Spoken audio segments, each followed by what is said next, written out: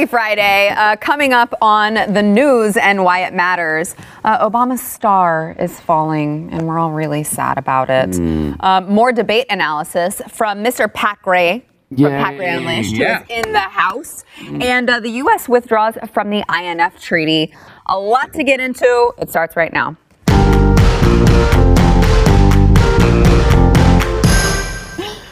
Welcome to the news and why it matters. I am Sarah Gonzalez, and yes, as Stu just pointed out as we were going through the open, we're talking about the INF Treaty. So obviously we have Jason Buttrell with us on the program.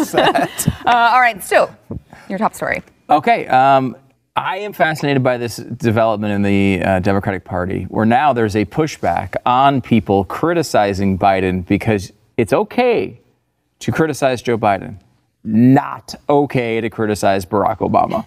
That is off limits for Democrats. Now, a lot of the criticism that they're giving is funny because it's sort of the criticism that we kind of came up with over the years. They're now echoing it.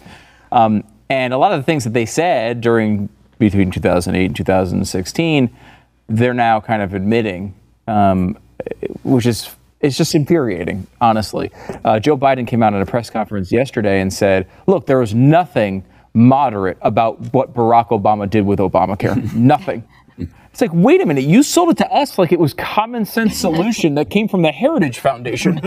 And it wasn't the same as Romney? It was like Romney Care. Remember that whole thing? Now there's nothing moderate about it.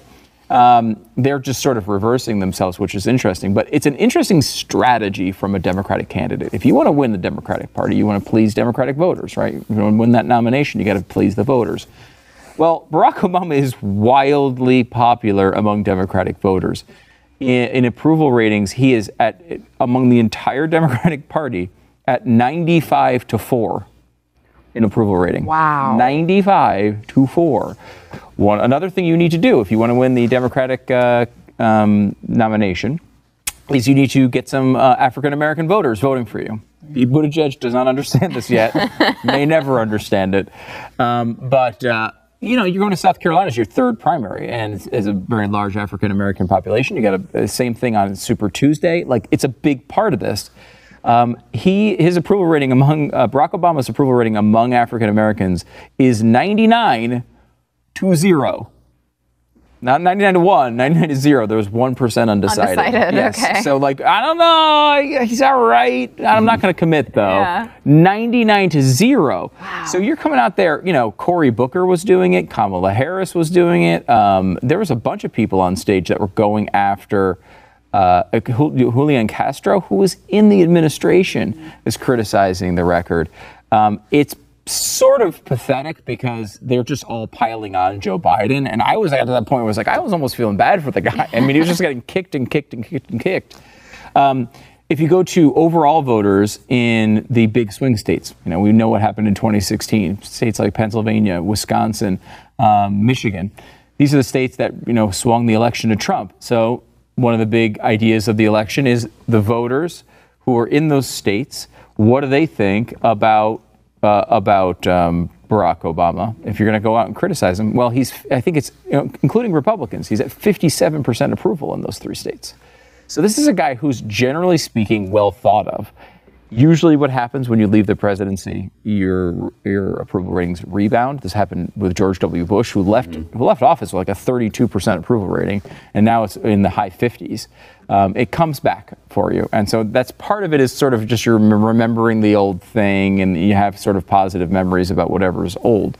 But it's a situation where you go out and criticize Barack Obama, you go hard left. Another poll that Harry Enton featured on CNN, it was a great breakdown of this, was 55% of Democratic voters say, you know what, we like Obamacare, we want to expand it a little bit. 39% say we want Medicare for all. That's a 16-point gap. Did it feel like that watching those debates? It felt like it was a crazy position to say that you would rather just have Obamacare plus. And that's what Biden's trying to provide. So I think at this point, the Democrats have not fleshed out what they're doing. Mm-hmm. They know they can't sit back and do nothing against Biden or will roll to the nomination. But they can't really criticize Biden without criticizing Obama, which is another thing they can't do. So a lot of them have landed in this third place which Kamala Harris did successfully in the first debate, which was like, hey, you know that thing you did in like 1965, right? And the other the person who did it unsuccessfully was Gillibrand, trying to go after him. Hey, you wrote an op-ed that I saw one line of, and I'm very offended 40 years later. She's obviously terrible at this and very insincere.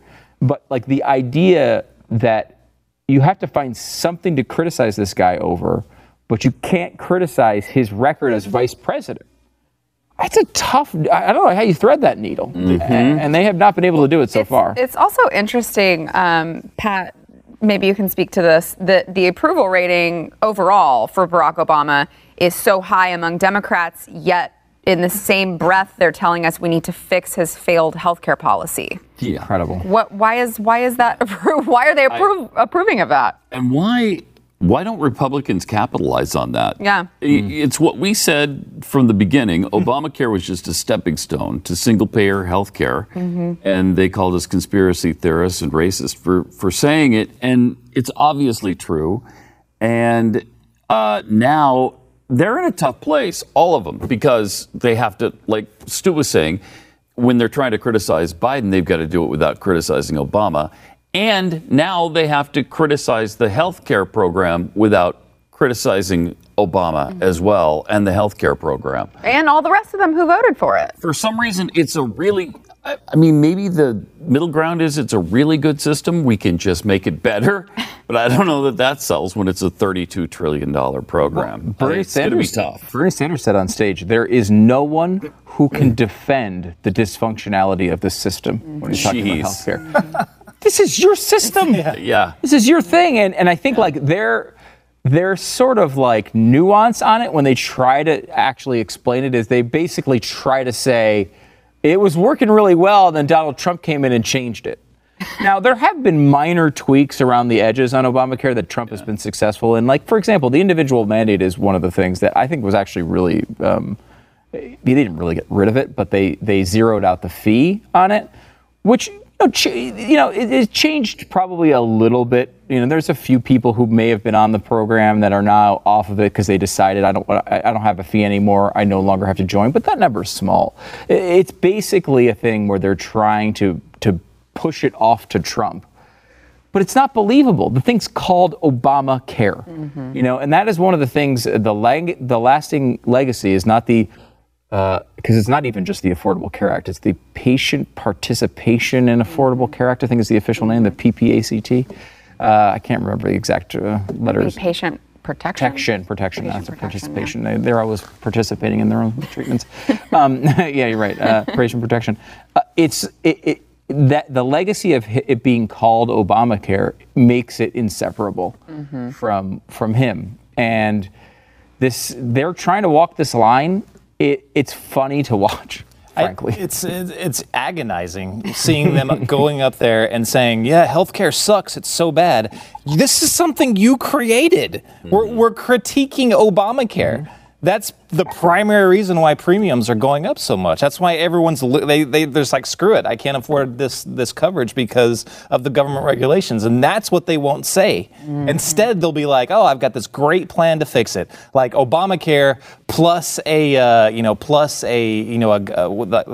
plan plus a public option. Public option. Thank you. Plus the public option. Well, what is that going to do to private insurance? I mean, if you've already regulated the heck out of it, plus you've set the market price at whatever, it's going to make these private insurance companies end up going out of business eventually because the prices are going to go sky high. More than that, several of the plans make it illegal. Yep. Yes. Make private healthcare insurance illegal. Yeah. And it is interesting that it's not come up in any of the debates. No one's had to answer for all of the jobs that are going to be lost once you get rid of all of the private insurance. Yeah. Right? Like, so what are all those people going to do who currently work for all of those companies? No one's talking about that. And think about when everybody is being paid based on Medicare rates or Medicaid rates, what's that going to do to the doctor profession? Are you going to go through 12 extra years of schooling and all of the residencies you have to do, building up all the experience you have to do, have the hours that you have to have, be on call all the time, work on weekends, late nights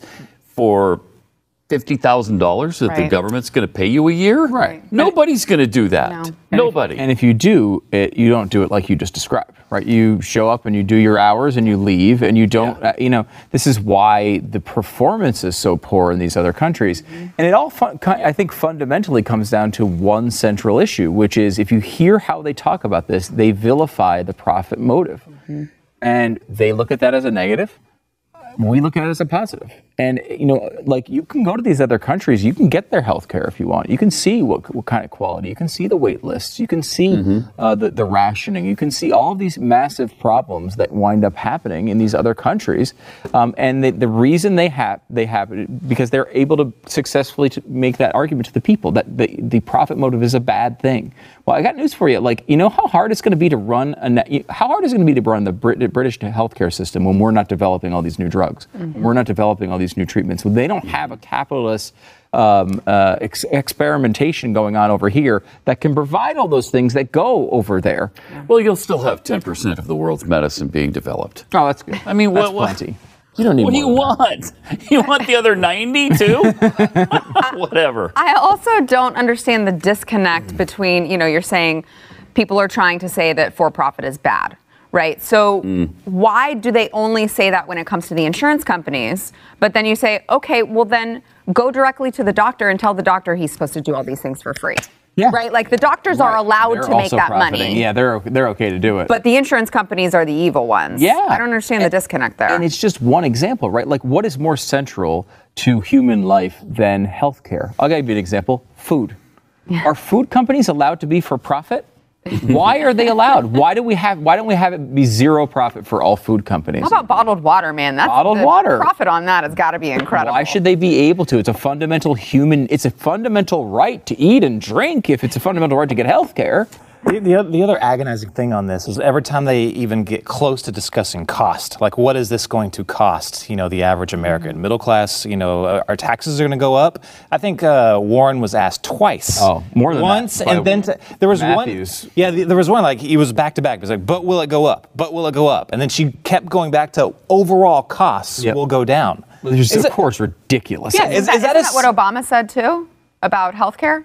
He said he was going to go down $2,500. Yeah, but he was talking about your premiums. Right, premiums. What they're talking about is the lack of premiums will offset the tax increase, and that's just not true. Is that assuming that every family is going to have a catastrophic medical, emergency like every week or something? Maybe in that case, that's possible then. Well, but it's, if they're basing this off of like let's say the National Health Service in the UK, I've seen pay stubs from what that costs. It is not free, even though they say, of course they say no more doctor bills. Mm-hmm. Well, that's true in the sense that you don't get a bill directly from the guy that you go whenever time you get a cold. You get billed every single paycheck. You get paid twice. You get billed twice a month, and it's something like on average around $500 a month every month if you work in the UK. That's what you're paying. For lower quality care than you get here. Right. Because someone could say, well, $500, that's less than my premium. Okay, well, you've got to wait in line, too, if you have anything, And it also doesn't include the government subsidies, which is the main part of that. They're taking a small chunk of the actual cost of the health care from each individual person. They can raise taxes, they can dump money into these things, and they spread it out. And they're smart, right? I mean, it's when you put a separate line on that check, people start thinking it's part of their civilization. It was legitimately one of the plans of FDR to have the separate tax. So it wasn't just raising the normal tax and just take the money and give it to Social Security. It was, we need a line about that, because then every single time it's in there. It's already baked in. You already pay that tax. It's paying for that program. Mm-hmm. And look, progressives have been really smart about stuff like that, to build in these things that have never existed in the American experiment until recently, and make them sort of a foundational part of this. I always whine about Medicare and Social Security, but I mean, it's a number one, more than 100% of our oncoming debt. But number two, it's the thing that, you can talk to hardcore conservatives and they will say, don't touch my Medicare, don't touch my Social Security. And those are socialist programs. That's what they are. They are socialist programs. You might say, well, I put money into it and I should get it out. And that's true. You signed a contract, basically. This is part of your agreement. And I would agree that you should get that out. But long term, it's not a good idea to say the government, you know what, we're going to be responsible for your retirement savings. That's not a good thing. Hey, we're going to be responsible for all of your health care past a certain age, even if you're Bill Gates. Those aren't good ideas. Mm-hmm. They're just ideas we're comfortable with. And once you get past that level of comfortability, they're locked into the society. All right. Next up, Pat's take on the Democratic debates this week. We'll be back. Ooh. Very excited about that. That's good to hear on the news. Hear what he has to say. But you're actually you. You're Pat.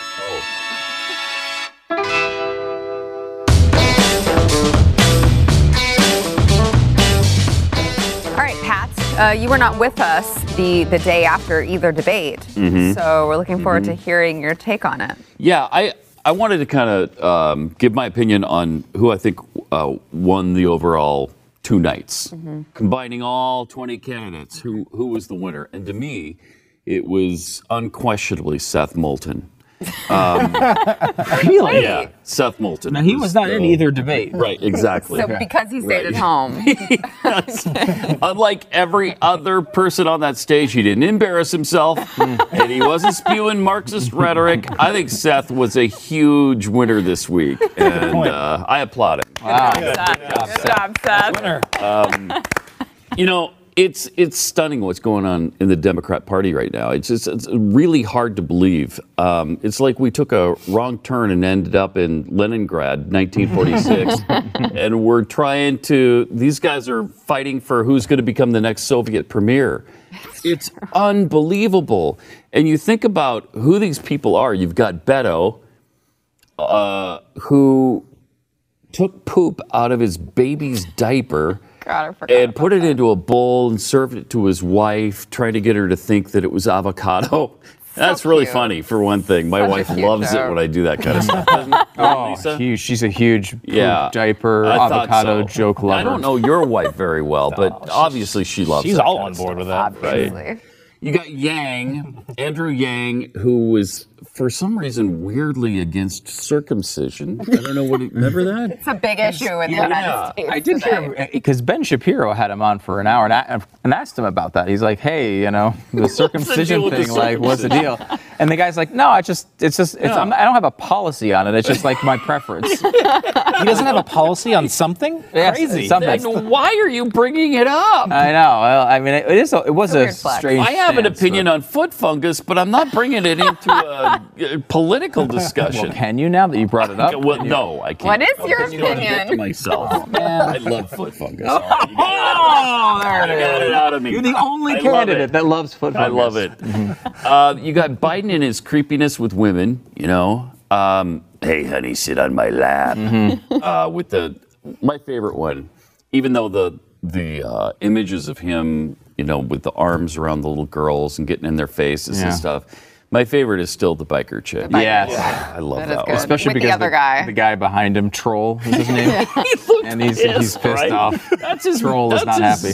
That's his biker mama. He's that she's on Biden's lap. I will say that was one of the best parts about the last debate was Joe Biden's closing segment where he's like, "Go Joe 33030." 3-0. He didn't have any idea what he was saying. Right, and I thought that was so encouraging because that means he's not texting. Which, considering his history with women, like that he does not understand text messages. That's fantastic for women across the country. The New York Times did the best story on that, and the headline was hilarious because I guess they tracked how many people were going to www.joe30 whatever. But it was like it said Joe's Vice President Biden's strange tech, gaffe or whatever, sent tons of his followers on a digital wild goose chase. Didn't someone actually register that was not the Biden campaign register? Right after? Yes. And I gotta say, I think this table is the only table that can relate to what I'm about to say. But as I was watching this, I actually felt an immense amount of sympathy for his staff. Yes. Because we've seen Glenn do that thing so many times over the years, where you work so hard to line something up and you have it all right. Just go out and say, text Joe to 30330. It's perfect. And you go, Guts, text Joe 30. They're watching it like they're like. Except he didn't say text. He's like, no, he just said, go to Joe. Go to Joe. Joe, you're like, no. Now we is that a can't take cup of Joe? Is it? this massive audience. We need them to text us, and you're telling them to go to Joe. Like, how many times I've been we're like Glenn be like, we have this huge special. We're knocking half off the subscription. Big thing to go to. And he'll just come out and he'll just say the wrong address. And you're like, no, we work so hard. Glenn, his name is Buttrill, not Buttrill. Yes, Yes, I got it. I'm here with Jason Buttrill today. No. You could have told him 10 seconds before, and he'll still say, Yes, he'll still mess it up. Yeah. still mess it up. Yeah. But it's a weird lineup. Hickenlooper took his mom to a porn movie when he was 20. You know, you've got Bernie, who... That's weird, right? You're saying it's that? weird. Okay. I'm saying that's That's weird, okay. I'm saying most people Yeah, it probably sounds haven't kinda weird. experienced that. Bernie, an avowed socialist who honeymooned naked in the Soviet Union with his wife and a bunch of other naked people around. And it's also very angry. Really Very angry. horrible I don't know that I've disposition guy. ever met a person as angry as Bernie Sanders comes off in these debates. And every speech, like, I've never seen him smile. If anyone tries to make a funny comment to him, he always takes it back to like angry and serious. Yeah. He is a miserable guy. Yeah. That's guy. that's what scares me the most, I think, about that is the two people that they cheer the most for are the socialists. You know, the one that doesn't even deny that he's a socialist. Tuesday Bernie night, there was Sanders. no question who the rock stars were. Oh, my gosh. It was Bernie. They went nuts for him. And Yep. it was Elizabeth Warren. They Yep. went nuts for her. Everybody else who came out got kind of polite, You have golf applause. You have Delaney saying, wait, the American way is to give people choice. Crickets. Yeah. No one said a thing. And that one's fascinating because Biden's making that argument too. And it's like, what I'm saying is any person that would like to be on Medicare by the government can do it. I'm just saying if they are like, I love my health care where I am, we shouldn't just rip it away from them. That's getting booed by the Democrats. Like, that's a crazy idea. I know. Well, the only thing that gives me hope there is that the audience this time was specifically invited by the Democrat Party. So there were no rank and file people there. There weren't people that just came in. These were invited guests of the Democrat Party. So I'm hoping, because That's a great point. can it possibly be that rank and file Democrats have gone this extreme? I don't think so. I hope not. I mean, it's spread We're in out. trouble if they are. The New York Times released a map of the donors from around the country. It's fascinating. So they show it. The first map you see, it's all different colors. Like, you know, Texas is all red, and then Rip Beto's color was red. Like Klobuchar had her color up there. Elizabeth Warren has a pocket. Everyone has a pocket around their area. And then they're like, that's the map without Bernie Sanders. They put Bernie Sanders. The entire thing is Sanders except for Texas. That's Beto, and that's it.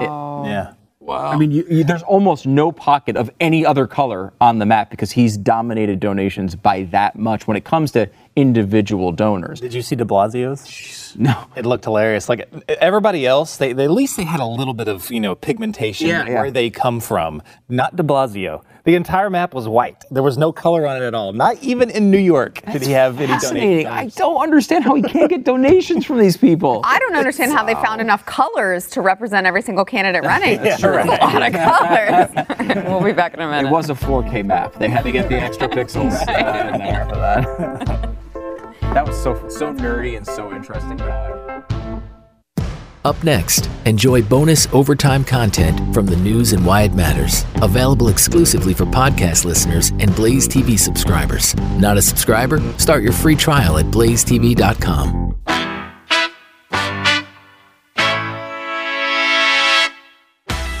All right, Jason, you're up. Talking trees with Jason Buttrill. So formally today, we were out of the Intermediate Range Nuclear Forces Treaty. I think that was 1987, I believe. This is a Reagan-Gorbachev thing. And to explain all this, I'm going to use a chalkboard.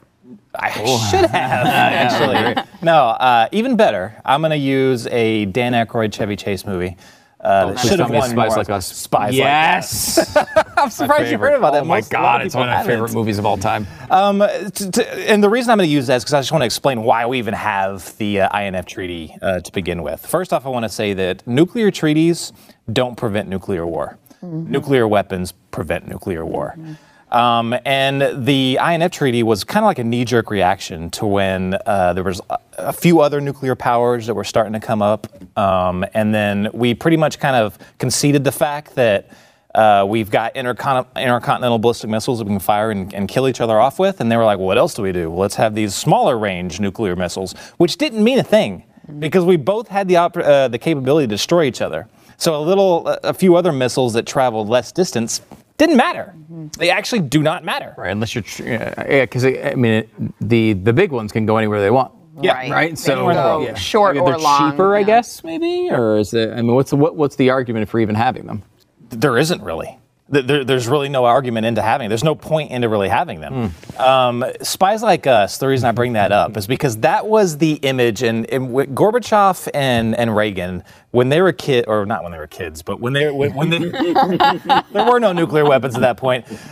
When they were first coming up at that point. in the beginning, during their administrations, nuclear war was pretty much like in Spies Like Us. An intercontinental ballistic missile would go up in the air. You could sit back, have a cheeseburger, order a pizza, and then you could, if you had some kind of technology to knock out via laser, like in the movie, you had the time. And they were like, okay, we got plenty of time, to fire up our own, missiles, do a counterattack, all that stuff. So that was like their era. But as technology improved, more and more smaller missiles, they were miniaturized. They came. That's when all the threat was perceived from these like intermediate range missiles. So that's when they signed the treaty. Now it doesn't. Like I said, it doesn't really matter. Like we have all these missiles. The treaty that they signed, it didn't stop nuclear war. The fact that both of us, if we ever used one, like let's say Russia used one of these small nuclear weapons and they hit Paris with it, they would end up dying in about 20 minutes. So it's the same if they launched an intercontinental ballistic missile to the United States. The result would be they would die in about 20 minutes. It's exactly the same. So what's the argument for pulling out of it if it doesn't matter? So we're pulling out of it because the geopolitical situation has changed. We now have China that was not included in this. And everything you'll hear from our administration and even the Europeans have a little bit more of reason to worry about it because they are closer, to Russia, and these could actually be pointed at them. But so could the big ones. So could the big ones. Exactly. They have a little bit more of a dog in the fight to this. But lost my train of thought. Where was I going with that? So why do we pull out of it? So that's the reason why we're pulling out of it, because now we have people like China. Nations like China were not involved in this. Like North Korea is not involved in this. We have to deal with the restrictions. They don't have to deal with the restrictions. Right. Exactly. They don't have to. And in fact, when we first announced that we were going to pull out of this several months ago, the same day we made the announcement, China did a test missile of another intermediate range missile. The exact same day, and that was not a mistake. That was not a coincidence on their part. They did that very specifically, kind of like hey, we're still producing all these missiles. Good luck with the treaty that you're bound under. I don't think that the reason why we were in it was because of Russia. I think Russia gave us the excuse to pull out, and then eventually in the future we can go to China and say, look, none of us want these missiles. We want to make a treaty that, nudge, we know that's not really going to do anything, but it's going to be very political. It's going to look very political if we do. We want to include everyone in this treaty, in this agreement. So let's go all back to the table with all of the nuclear powers right now, which is a lot larger than they were in 1987. So we're not all going to die because this happens. There's not even going to be an arms race. The United States is not going to put U.S. intermediate range missiles in any NATO country. NATO countries would be stupid to do that because that would trigger an arms race. We're going to say we have the capability to produce them. We might even do a few test flights. But the whole purpose is to pressure China, pressure some of these other countries like Iran eventually, maybe North Korea eventually, to all come to the table and say, we want everybody under these restrictions, not just us and Russia, because Russia's not really a thing anymore. They are a very low-level regional power. And if the main superpower in the world is under these restrictions, we want to bring everybody on the same level as Russia, other regional powers into this. Have you seen, is there evidence yet of military leadership that would fire a nuclear weapon against their own country and then try to recall it to the last second with laser beams? Because I know in the movie, they say, the general or whoever it is like, they launched, the plot of this movie, if you haven't seen it, is the American government, the military, wants to develop like a Star Wars system, so to shoot down missiles. So they intentionally fire a missile from Russia, the Soviet Union at the time, at the United States. And then their point is, well, they launched a missile so we can knock it out with our laser beams. Aren't you so glad that we had them? Of course, they miss, which is kind of a problem. And they try to justify the program. And I always hear the guy goes, a weapon unused is a useless weapon. And I'm like, it's a terrible philosophy. That's not true at all.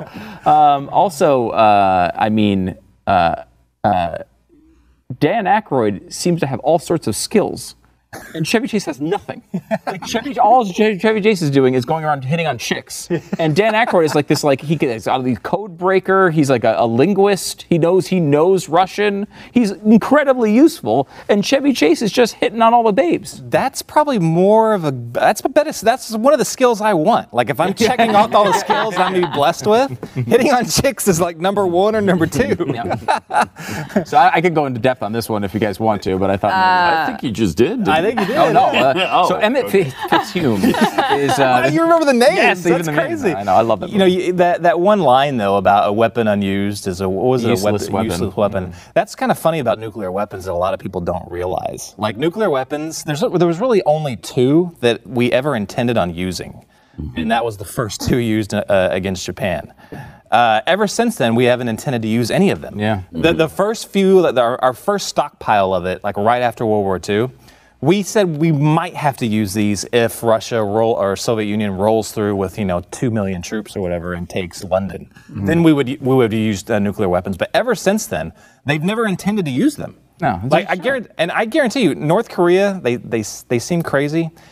He's not that crazy because he knows he instantly dies. Yeah. Like Kim Jong-un is all about regime survival. Yes. The thing that would guarantee the destruction of his regime is firing a nuclear weapon. Yeah. That's the one point. So he's even if he gets him, and that's where let's go. That's a whole nother ball of wax there. Mm-hmm. But this will end with us recognizing them as a nuclear power. Yeah. They're not giving up their nukes. It's unbelievable. And it's unbelievable. And people are going to and they're going to cry about it. But there's nothing we're going to be able to do about it.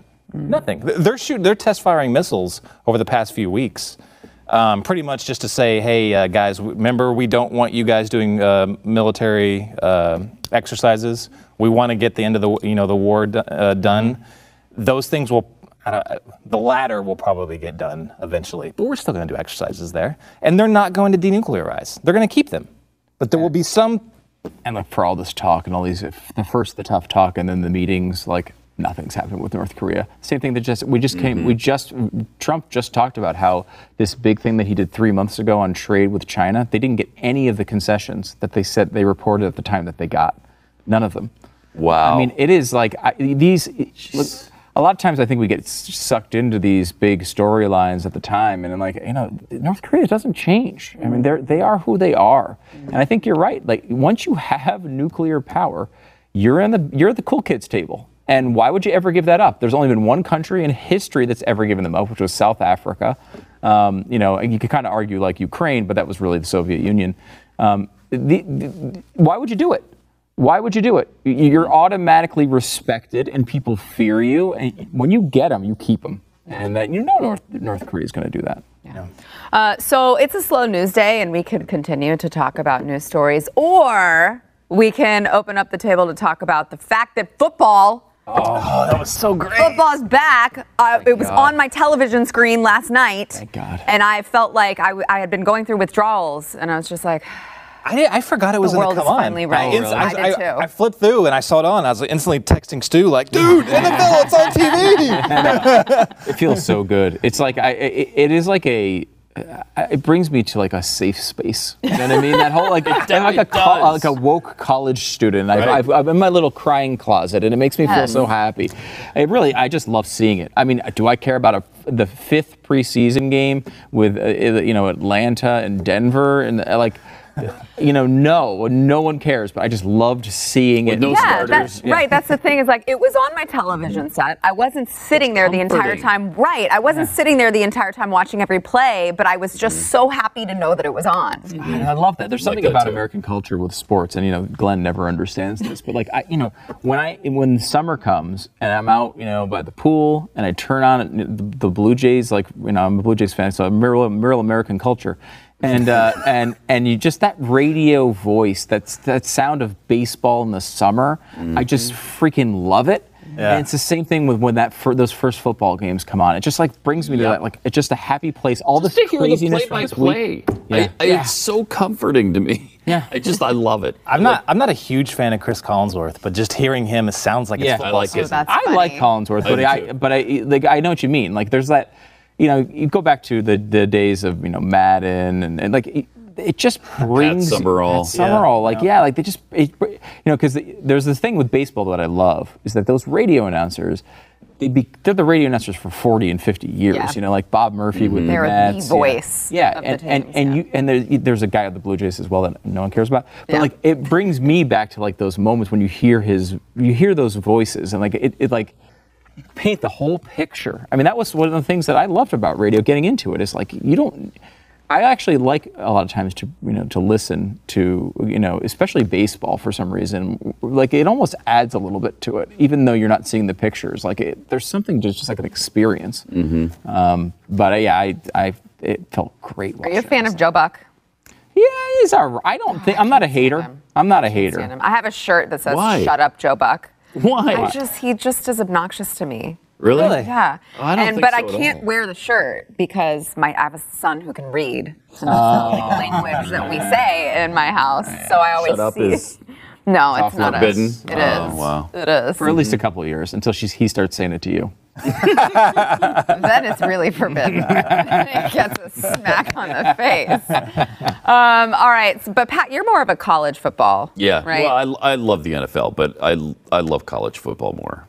What do you think BYU is going to do this year? 12-0.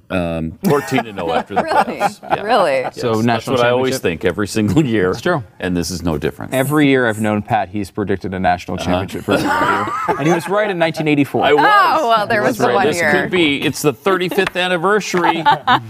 Could be coming back to What me. do you think the Eagles are going to do this year, Stu? I am not nearly as optimistic as Pat is on my teams, and I always expect them to be horrible. I'm terrified this year because I actually feel like the Eagles could be good. And when that happens, that is always a recipe for disaster.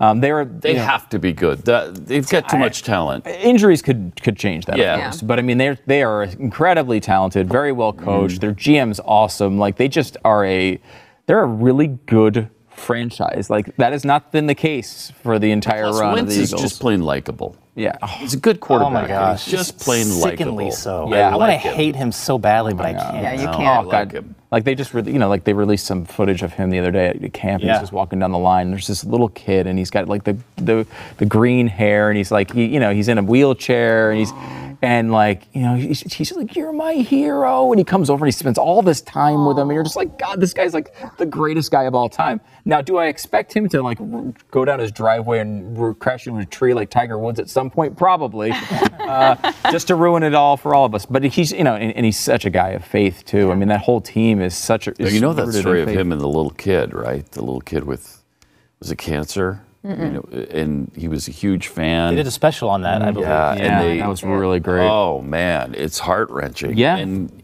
the kid gave him a wristband that says something on it meaningful about his struggle. I forget what It's it a good was. story so far. Well, he wears it to this day. Oh, every It's always day. on. Yeah, like after I think it was his rookie year. They had a situation where, he came back and they were talking about him, and it was about the next season was about to start, and they in the story, it was buried and no one knew about it at the time, that he was just down in Haiti for multiple weeks, working with Christian charities, down there, and he has a great charity of his own called the Audience of One Foundation, I believe it is. Right. In an audience of one being you're doing everything for God. This guy is a legit believer and lives it seemingly. You never know, obviously, but it seems like he really does. And it's funny because as a guy who's an Eagles fan living in Dallas, it tortures everybody I know that the Eagles have such a guy of character that they can't help but liking. Oh no, believe me, I'm with you on this. Most of the time, it has not been the case. Yeah. But and a lot of the team is like this. But what's going to happen is, as in the past 2 years, is the question is not how many games the Eagles will win, is how many will they win when Wentz eventually goes down for an injury, which will happen. I hope not. But Dak Prescott's a great guy too, Stu. Is he? He's awesome. In fact, 12-4 is what I'm predicting. Okay. For the Cowboys? Well, yep. That's actually my legitimate I think they're going to be good. I think the Cowboys are going to be good, unfortunately. If Elliott comes back. If he doesn't, we go 8-8. He'll come back. You think? I mean, I think he'll be there for the first regular season game. He's not making a ton of endorsements because he's made some bad choices. So some? Has he made a good choice? But he's got 2 years left on his contract. Right, exactly. Right. If he doesn't show up, he gets nothing. And he's making, is it $6 million this year or next year? Yeah, he's making a lot of money for a rookie contract to have been signed. He's making a lot of money, and so. Play out your contract, right? Then get your big payday. Nobody does, though. Nobody does. Yesterday's poll question, who is losing the Democratic debates the worst? America. Yes. We won or lost this poll, whichever way you'd like to say it. 62% said America is losing. By the way, on this, have you seen this interesting philosophy? And the Harris campaign is pushing it hard, but they think that, the Russian bot thing is happening to Kamala Harris. And there's some evidence, I think, that is actually something is happening. It could just be organized other campaigns or something. Right. But things are trending on Kamala Harris gets destroyed was trending on Twitter. Now, I saw that. Look, she had she was mediocre in that debate. She was not terrible. Mm-hmm. She had one moment where she kind of got smoked by Tulsi Gabbard, but that was really it. I mean, it was not a notable debate for her. I thought she was pretty weak the entire time. Okay, well, destroyed, though. She didn't even destroyed? She didn't even appear to know her health care plan. It's, what? Did you read the thing? No. It didn't seem like she needs to learn it at some point. I don't think she did. She does need to learn it at some point. It would probably be helpful. Probably good, yeah. So 23% said Kamala, which maybe it was the right, Russian bot. Right, Kamala Harris got destroyed. Poll, right? Yeah, influenced their Russian vote. bots are voting in our poll. Yeah. 8% said Gillibrand, who I have to assume is going to be the next one to drop out from the debates, and 7% said Joe Biden. Today's poll, what did you watch this week? So the options are the debates, the Trump rally, both or neither. I gotta be honest, I'm not a fan of watching rallies on television. I mean, come on. Me neither. The Trump rally thing is I guess maybe if you're there, it's fun. He does the same thing every single time. This is any candidate. I don't want to go to a political rally for anybody. Never. But I mean, it's ridiculous. They're pep rallies. Yeah. Yes. He's not a god and he's not a king. And he's a president. And he's also long-winded, let's be honest about it, in these speeches. He's up there for 90 minutes half the time. No, thank you. I've had enough of this. I went to, in Iowa, I went to a Cruz rally, and I was just like, they were playing Bruce Springsteen music really loud, and it was hurting my ears, and I was like, am I at a rock concert, or am I waiting to hear politicians speak? It was very weird. That Iowa thing is I don't know how these guys do it. I give them all credit. I mean, seriously, the fact that they can survive this year-long traveling around Iowa, going from event to event thing, we did it for 1 week, and I wanted to die. I understand they're important, but I cannot. I would never go to a political rally ever. I want to see one boring speech about what you believe in. That's all I want. Yeah. I'm not going to go to a rah-rah event for you. That's what politics is, though. Now, I mean, it is legitimately just hero worship at this point. I mean, people just do. I mean, and we talked about this on radio today, Pat. The Tea Party just doesn't. No one cares about budgets anymore. No one cares. It's over. No one cares. No one cares. And it's like, all right, well, we don't care anymore. And now we're just going to cheer for something else. Mm-hmm. I mean, it is the way. Obviously, like, I think people who are really engaged, people who watch The Blaze, people who read, the Daily Wire, well, people who are really into it, yes, there's those people. But, like, overall, it's just a small minority. People mostly just don't care. They just see it as teams. I go to every political rally I can possibly attend. Do you? Travel all over the country. I'm not like a deadhead. I just go to rally after rally. I can tell that about you. I got a Volkswagen van, and I drive it all over. My understanding is you go from Seth Moulton appearance to Seth Moulton appearance. Yeah. If Seth is doing a rally, I'm there. I'm there. Let us know what you watched. You can go to The Blaze's Twitter. That is @TheBlaze. Gentlemen, thank you for being here. We'll see you guys Monday.